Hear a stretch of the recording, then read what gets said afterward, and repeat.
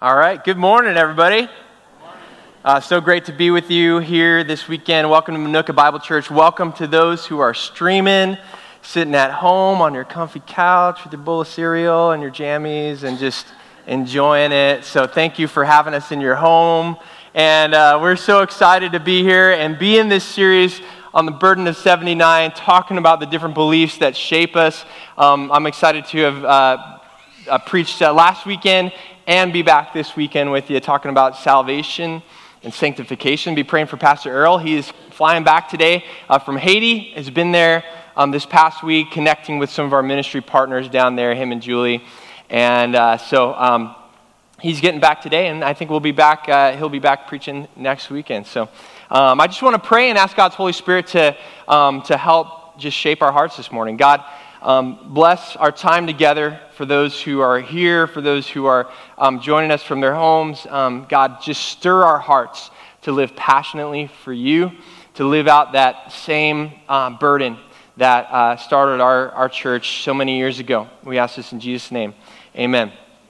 All right, well, we've got quite a journey to cover this morning. So, but this week, we're going to be stepping into and participating in and celebrating a little fun thing called Halloween, all right? So we're a little excited about that. I know my kids are excited. My kids are literally, someone's really excited about that, yeah. That might have been a sneeze, but bless you. Yeah, Halloween! My kids are excited. They're literally up early this morning carving pumpkins because we didn't get to it yesterday, and my son was so sad. And so my wife, bless her heart, was like, sure, we could carve pumpkins first thing in the morning, get our holy pumpkin carving in. But my kids are excited. You know, I've got a unicorn, I've got a stormtrooper, and a gecko, which is like a character from Disney show. What do you guys have, real quick? Different costumes, kids. What's that? A ghost? Okay. Zombie, what's that? A boxer? Nice, I like that one. All right. How many of you have a Christian? Anybody? All right, or how many of you, you heard a knock on the door and a kid came and you're like, oh, what are you? I'm a Christian, and he's got, what would that look like? He has his little Bible and he's got his little boombox with worship songs and he's there praising the Lord and he's like, but what would that look like, right? Because here's the thing, what I think is sometimes when we become Christians, we play the game of Halloween Christian. And we can get to a point in our lives where we simply focus on playing the part, on dressing up, right? Maybe, what does that look like? It looks like, well, maybe, I show up at a church service, occasionally, or maybe consistently, and maybe I get a Bible, or maybe my language is cleaned up a little bit. I say, Christian cuss words like heck and darn and shoot instead of the real ones. Maybe it means that I don't drink to excess. But I want to talk this morning because, listen, God has called us to something more than just being a Halloween Christian. Okay? Romans 12 talks about how God wants to transform our minds, and He wants to renew our minds so that we can offer ourselves as a living sacrifice. And this week, a guy named Eugene Peterson passed away. And there's an article on Christianity Today. He's a guy who's involved in the Message Project, and he helped write that, and then he also wrote a bunch of other books. But here's what he says. He wrote a book called A Long Obedience in the Same Direction. It's on Christian discipleship. He says it's not difficult in such a world to get a person interested in the message of the gospel. It's terrifically difficult to sustain that interest. Millions of people in our culture make decisions for Christ, but there's a dreadful attrition rate. Many claim to have been born again, but the evidence for mature Christian discipleship is slim. In our kind of culture, anything, even news about God, can be sold if it's packaged freshly. But when it loses its novelty, it goes to the garbage heap. There's a great market for religious experience in our world, but little enthusiasm for the patient acquisition of virtue, little inclination to sign up for a long apprenticeship in what earlier generations of Christians called holiness. And last week we talked about salvation and making what it means to make a decision and enter into this relationship with God, and how it's about divine participation in something and not just being assimilated into a group of people. That it's about that God is going to finish the work that he starts in you at that moment of conversion, right? And but in this aspect of sanctification, Stanley Grenz, who's a theologian, I'll be quoting him a few times this morning, he says, the saving work of the Holy Spirit in an individual does not end at conversion. This event is only the beginning of this process of transformation into Christ-likeness, which extends throughout our days. And this idea of sanctification, the word sanctification in the scriptures comes from the Greek word hagios, which means holy. Anytime you see the word saint or sanctified or being made holy, it's that word hagios. And it literally means being made holy, being set apart. And we have different things that we set apart for special uses, right? If you saw me, I used to run triathlons a couple years ago, and so I have all the gear and stuff. But if you saw me walking through Jewel and we ran into each other and I had my spandex on, right? You'd be like, "What is that? What you wear to go shopping?" You're like, "No, like you. I don't wear that out in public to go shopping. I put that on. It's set aside for specific use when I'm training or when I'm racing or doing something. You guys have that too in your house. Maybe you have some fine china that you pull out for special dinners, or you have some fine wine that's just been sitting there for a couple years, and you're like, oh, one of these days there's going to be a special occasion where we're going to take that out and open the bottle and enjoy that. I have a chair in my office. My friend Rob Hubert, he actually made it. It's like an Adirondack chair, and I put it in the corner of my office. It's kind of like my prayer chair, and every time I come to the office in the morning, during the week, the first 10 minutes I'll spend just in that chair, just praying. I set it aside for that kind of use. And so there's an aspect of sanctification where when we decide to commit our lives to Christ, God sanctifies us. He declares us holy. He makes us clean. But there's also the progress part, right? That there's a process that happens. And I said last week, I talked about how, how many of you have unfinished projects in your house right now. A bunch of you raised your hands, and I said, yeah, I was going to show pictures, but my wife might not like that. And then some of you went up to my wife and you said, well, why didn't you let him show the pictures? We want to see the picture. We want to be able to relate, Amy. And she told some of you, no, he didn't really have pictures. He was just being funny. But here are the pictures. This is my basement, all right? It's like, it looks pretty clean in this picture, okay? But I started to work on it, had this idea for climbing walls and monkey bars and slides, but it's unfinished. Here's a picture. I'm sorry, Amy. I'm so sorry. Here's a picture of our laundry room, right? I had this idea that we'll stack the washer dryer, make a little mud room, and put some cabinets up there. That's about how far I got, January when I did that? Here's a picture of my lovely wife. You have to use your imagination, because this is an unfinished kitchen island that is in my kitchen right now, and or hopefully will be sometime. These are some cabinets in my garage that I just started last week, and actually we did make progress on this week. If I took a picture, if you saw it today, there's some shelves up there. I mean, my wife has this crazy idea. She wants to park in the garage when it snows. So I'm like, okay, I got to build some stuff and put all this stuff on the floor up in the cabinets. But I was making progress, and on about Tuesday night, about 8 p.m., I'm like, sawing away. I got my circular saw, I got the plywood out, I'm cutting some shelves and all this.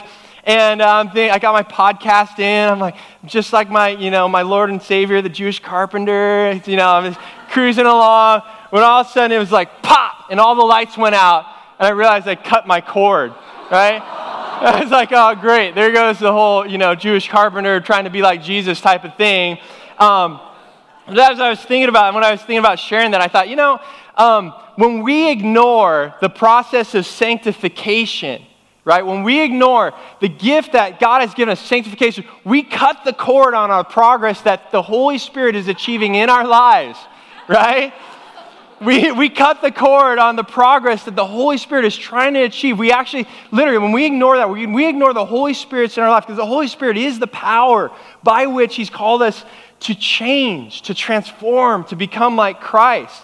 Here's what Grant says, right? In the strict theological sense, sanctification is the Holy Spirit accomplishing God's purpose in us as Christian life proceeds, or viewed from the human perspective, it's our cooperation with the Spirit in living out in daily life the regeneration, the justification, the freedom, the power, which is ours through conversion. All those things we talked about last week, so that we grow in Christ-likeness and service to God. So I want to look at our mission statement and stepping into that burden. And if you have the notes and you do that thing, that's great. If you have notes on your phone, some of you take just a picture with your phone. And then if you're like me, it's like you never look at it again until you go to delete picture. And you're like, oh yeah, I remember that was a good quote. So you could do that. I like to use Evernote. It's a great app for taking notes because it syncs to the cloud. So, but do that if you would. We're going to look at two aspects, okay? And the first two focuses have to do with what we're going to call positional sanctification, okay? About being made holy. Here's the first one. First focus, we believe that every believer is set apart, sanctified unto God by the death of the Lord Jesus Christ. So here's the focus, right? We're cleaned by Christ. We're cleaned by Christ. Death, decay, and destruction and sin have come into our lives. We talked about that last week, knowing the darkness, knowing that there's evil in us, and that in order to be made holy, in order to be made clean, Christ has cleaned us. All right, Christ has cleaned us, and we're gonna celebrate that today. We're gonna come to the Lord's table later on today and participate in that as a way to remember how Jesus has cleaned us. Right, and check out this scripture. Paul says in Ephesians, and he's making he's drawing an example about how husbands should love their wives. But he says, "Love your wives just as Christ loved the church and gave himself up for her to make her holy, cleansing her by the washing with water through the word, and to present her to himself as a radiant church without stain or wrinkle or any other blemish, but holy and blameless. That by the death of Christ, he's washed our imperfections away." All right, now here's the second focus. Every believer is therefore declared to be holy and identified as a saint. And so here's what we can remember. A new identity has been given to us. A new identity has been given. We are no longer, right, slaves to sin. We are a child of God. We're no longer slaves to fear. God has made us his child. We become a part of his family. And so that idea of that first part of sanctification has the focus of we have been given something. We've been declared something. Paul is writing to the Corinthian church, and if you know anything about, you've done some research, some background research on the church or the city of Corinth. The city of Corinth was a pretty pagan place. A lot of crazy stuff was going on.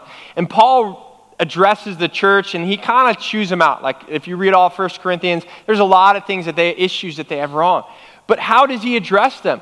Paul, called to be an apostle of Christ Jesus by the will of God, right? This normal kind of formal address that he gives. But he says this. He says, to the church of God in Corinth, to those sanctified in Christ Jesus and called to be his holy people.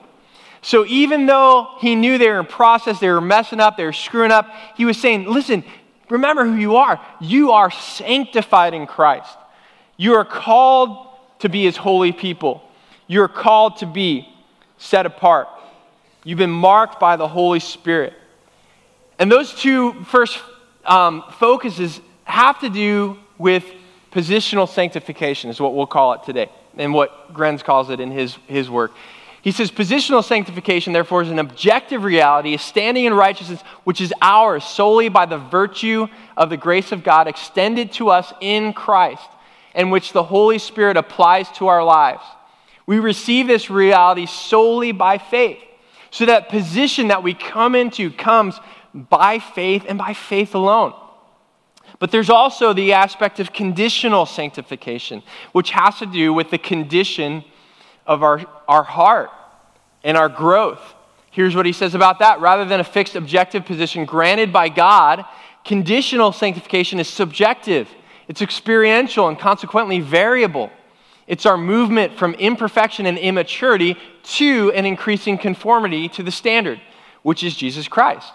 Rather than being the product of God's gracious gift, which we can only accept by faith, conditional sanctification arises as we cooperate with the Holy Spirit in his goal of transforming our lives. Although in the end it's the Spirit's work, we must diligently, gently apply ourselves to the task of being brought into conformity with Jesus Christ. And so these next two focuses, in yielding to the Spirit in obedience to the Word of God, the believer is able to live a life of increasing holiness. It's able to do that, becoming more and more like the Lord Jesus Christ, though never reaching sinless perfection in this life. So here's the focus. We must pursue progress. As we think about conditional sanctification, it tells us that we've got to pursue progress in our life. That growth and maturity in our Christian walk is not an option. That we have been saved for something. Right? Here's what Paul says to those Corinthians. He says, don't you know that your bodies are temples of the Holy Spirit who's in you, whom you have received from God? You're not your own. You are bought with a price. Therefore, honor God with your bodies. Because you are your body, your life is on loan from your Creator. He says, when you come into relationship with Christ and God's Holy Spirit enters into you and you become a child of God, there's this recognition that you are not your own, that your life is geared toward what God has created you for, what God has designed you for. And the author of Hebrews says this, he says, make every effort, right, pursuing progress, to live in peace with everyone and to be holy. Without holiness, no one will see the Lord. And he makes this connection of the pursuit of holiness and what others see in that holiness. They see the work of God as believers grow. And even further along in, actually just before that, in Hebrews 12, he's like, consider all those who have gone. Consider that great cloud of witnesses who went before you. And pursue Christ. In light of all that, they're around, they're surrounding you, they're cheering you on as you grow toward likeness in Christ. Fourth focus here, there's a conflict between the new creation in Christ and the flesh that continues throughout this earthly life, but the Holy Spirit does provide victory over sin. And when I mention that word conflict, some of you, man, you kind of tense up. Because some of us, we hate conflict. And we think, well, you know, if the Christian life, God's called me to the Christian life, He's going to solve my problems, right? I came to Him for help. And we think, well, if there's conflict, if there's some sort of struggle, well, maybe God's not in that. But I do believe that we should expect resistance. We should expect conflict. We should expect that to happen and embrace that, not just because for the conflict itself, but embrace that as a part of our growth, as a part of our spiritual growth. Here's what Paul says in Romans 7. I find this law at work, although I want to do good, evil is right there with me. For in my inner being, I delight in God's law, but I see another law at work within me, waging war against the law of my mind and making me a prisoner of the law of sin at work in me. Paul doesn't just say, hey, there's a little battle and there's these two chihuahuas inside of me and they're fighting each other and whichever one I feed more is going to, win. No, he says there's a war. There is war. He uses this graphic term to say there's a spiritual battle that is taking place in me.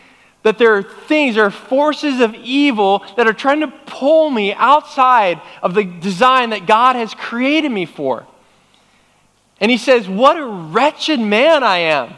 Who will rescue me from this body that's subject to death? And he says, thanks be to God who delivers me through Jesus Christ our Lord. He provides deliverance from that resistance, from that evil, from all the war that is raging inside of him. James says this, consider it pure joy, my brothers and sisters, whenever you face trials of many kinds. Why? Because you know the testing of your faith produces perseverance. that every struggle that we have, every trial that we go through is working something in us, helping to change and transform and become more like Christ.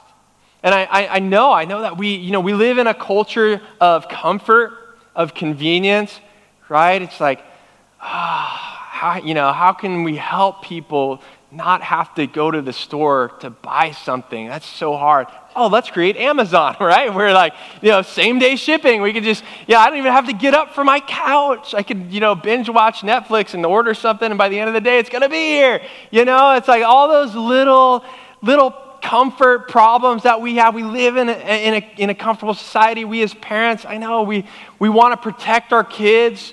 We want to make sure that they don't experience too much pain and too much suffering, and we want to create these and we, you talk to teachers and psychologists about the whole helicopter parenting style and stuff, and we want to just make sure they don't have any hardships. However, when we, as individuals and for our kids or for our families, do all we can to just simply avoid conflict, avoid trials, we're shortcutting ourselves. We're shortcutting the work that God wants to do in and through us. And in this process of sanctification and growth, really, I want to talk about how for a lot of us, it is when that stuff comes up, right? Because that's when it's most noticeable, when your kid does a cartwheel in the kitchen and always knocks a bowl of chili out of your hand, and then you flip out on them and you react, or like your coworker does something and you just react, or someone cuts you off and you react, and you say, oh man, and it puts you in a bad mood, and then you're angry, and then you get to the end of the day and you're like, man, God, I can't be Christ-like. It's so hard. Like, how do I do it? And that's really one of the big questions when you think about sanctification. How are you going to respond when the stuff hits the fan? Because it's easy to praise God and play the Christian part when things are going well. But when trial comes into our life, often how we respond is an indication of how the sanctification process in our life has been going. I want to talk for a few minutes about this guy. His name is Chesley Sullenberger III. He's a pilot, Captain Chesley Sullenberger III, also known as Sully. Some of you have seen his movie. But back in 2009, January 15th, 2009, flight 1549, he took off from an airport in New York, and a flock of Canadian geese flew into his engines and basically disabled his plane. He had to shut down the engines, and he had a couple decisions to make, all right? Can we reach the two airports we see? Can we land on the New Jersey Turnpike? Or can we safely land in the Hudson River, which is what eventually the choice came out to be? But in those moments, when he had to shut down those engines, he had many decisions to make. Here's what he had to do. He had to shut down the engines, set the right speed so the plane could glide, get the nose of the plane down to maintain speed, disconnect autopilot, override flight management system, activate ditch system, which sealed all vents and valves, glide in a fast left-hand turn so the plane could come down facing south with the flow of the Hudson River. Had to do all this while using battery-operated system and emergency generator. Then had to straighten the plane up from tilt of left-hand turn, make sure the plane was level from side to side, get the nose back up but not too far up, land straight and flat and as smoothly as possible on the water, all the while talking to air traffic control, his co-pilot, and making an announcement to the passengers to brace yourself. And he had to do all of that in like 3 minutes. All right? 3 minutes. He didn't have time to take out the manual and look through the book and say, okay, what do I do in this situation? He just had to do it instinctively, automatically. It had to be second nature. And not only that, when they got off onto the life raft, Captain Sullenberger took off his shirt in the freezing January cold and gave it to a passenger who was freezing. And a man of character, right? And you may look at that and you may say, oh, wow, how did he do that? That's a miracle. It's amazing that he did that. Like, what a great miracle. And you could call it a miracle. I'm sure some aspects were. But you could also call it the power of having right habits. And that all that training, all those things that he did over the years and years of experience and training that he had, was able to bring him to the point where he can make those decisions instinctively, right? And you would say it became a part of his character, sort of a part of his nature, a part of who he was to make those decisions. The ancients would call it virtue. And virtue in this sense is what happens when someone has made 1,000 small choices requiring effort and concentration to do something which is good and right, but which doesn't necessarily come naturally. And then on the 1,001st time, when it really matters, they find that they do what's required automatically, as we say. On the 1,001st occasion, it does indeed look like it just happens, but reflection tells us that it doesn't just happen as easily as that. And I do think that as we orient our life toward the goal that we're created for, it's about being faithful and making all those small choices, 1,000 small choices, day after day, week after week. And those small choices matter, right? To look at it and say, you know what, that even if it's just 5 minutes that I can spend with the Lord in His Word and in prayer, even a small amount, is going to make a difference. It's pennies in the bank. But in the end, you see that it grows. Be something bigger than each day. That those times that we devote to train to be godly matter. That's what Paul says to do, right? He says, have nothing to do with godless myths and old wives' tales. Rather, train yourself to be godly. For physical training is of some value, but godliness has value for all things, holding promise for both the present life and the life to come. Look at what it says there, the present life as well as the life to come. This is a trustworthy saying that deserves full acceptance. That is why we labor and strive, because we have put our hope in the living God. Our trajectory, our orientation has moved toward what God is calling us to and what He's doing in the world, who is the Savior of all people, especially of those who believe. I'm not going to give you a specific plan. For many of us, when we think about the spiritual disciplines, soaking ourselves in Scripture, spending time in prayer and solitude and growing in that, reading books that are going to encourage us, finding a mentor to pour into us. Many of us, we know what we ought to do. We just have to do it. And for some of us in this room, you're going to say, okay, yeah, I'm there and I'm tracking and I'm growing. And that's fantastic. But I will say this, we need you. We need you to pour into others and invite other Christians into your life in order to help them along in their discipleship, in order to pour into them and encourage them and champion them toward the formation of Christ in their life. And if that's a struggle, I just want to give 5 things that have been kind of helpful for me to think about as I grow, as I pursue the habit of sanctification. And you can write these down as stepping into the burden. The first is to find your schedule, right? I read a couple years ago, your calendar is your most important spiritual growth tool, right? And I thought, that's kind of weird. I would have thought it was like my Bible. But if I don't make time to read my Bible, to spend time with the Lord, it's not going to happen.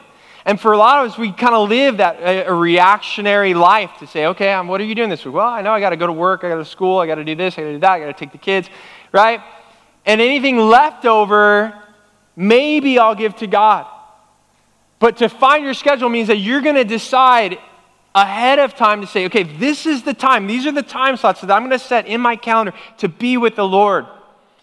And to put that in there, to have that time with Him and to make it a priority. The second one is to find your motivation. The other week I heard a guy named John Acuff talk about motivation and how it's kind of like, we kind of do things only when we feel motivated to do them. So how can we do better, and how do you find your why? And a lot of people post like, this is why I train for marathons, because I want to be healthy for my kids. They're my why and all that. And that's kind of great until the kids grow up and, graduate, have their own lives. It's like, well, why do I do it now? And he said, you don't need one thing, you need like 20 things. And I think that when it comes to our spiritual growth, we have to say, well, why am I doing this? And listen, of course, one of the reasons is, I want to be who God created me to be. But on top of that, you could find 19 more things, right? I want my kids to grow up with a godly example of a man who loves God with all of his heart. And I want them to see that up close and personal, because they're the ones who are going to know me best. I want my wife to be married to a godly man who loves Jesus and pursues him, because I know that's going to do wonders for her and her own growth and the transformation that happens there. I want my coworkers and the lost people in my life to see Christ in me and desire and experience that transformation for themselves. You can find plenty of different reasons and list them out as a motivation to say, I'm going to take this seriously. Find your discipline. I love the word discipline. I listen to a podcast pretty regularly called Jocko Podcast, and he's this ex-Navy SEAL, and he talks a lot about discipline. And here's what I think of when I think of discipline. Discipline to me means doing the things you've committed to do, whether you feel like it or not.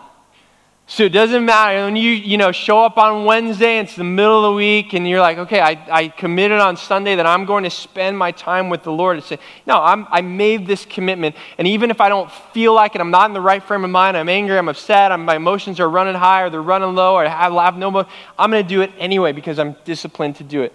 The fourth one is this: find your community. Find people in your life who you can invite in to give you feedback as to how you are doing, how you are growing. And the fifth one is then you will find your freedom. Find your freedom as you train yourself to be godly, soak yourselves up in the scriptures. And when I think about that, you look at this piano, and many of you, if you walked up to this piano and I'm like, hey, can you play something?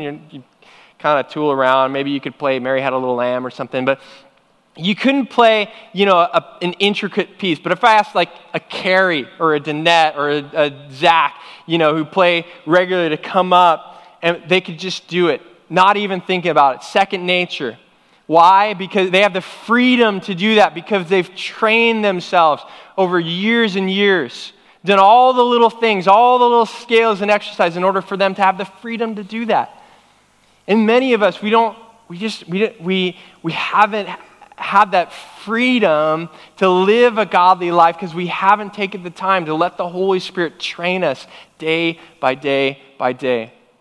And when you finish all those, right, you reflect, recalibrate, repeat. You reflect, you think about, how am I doing?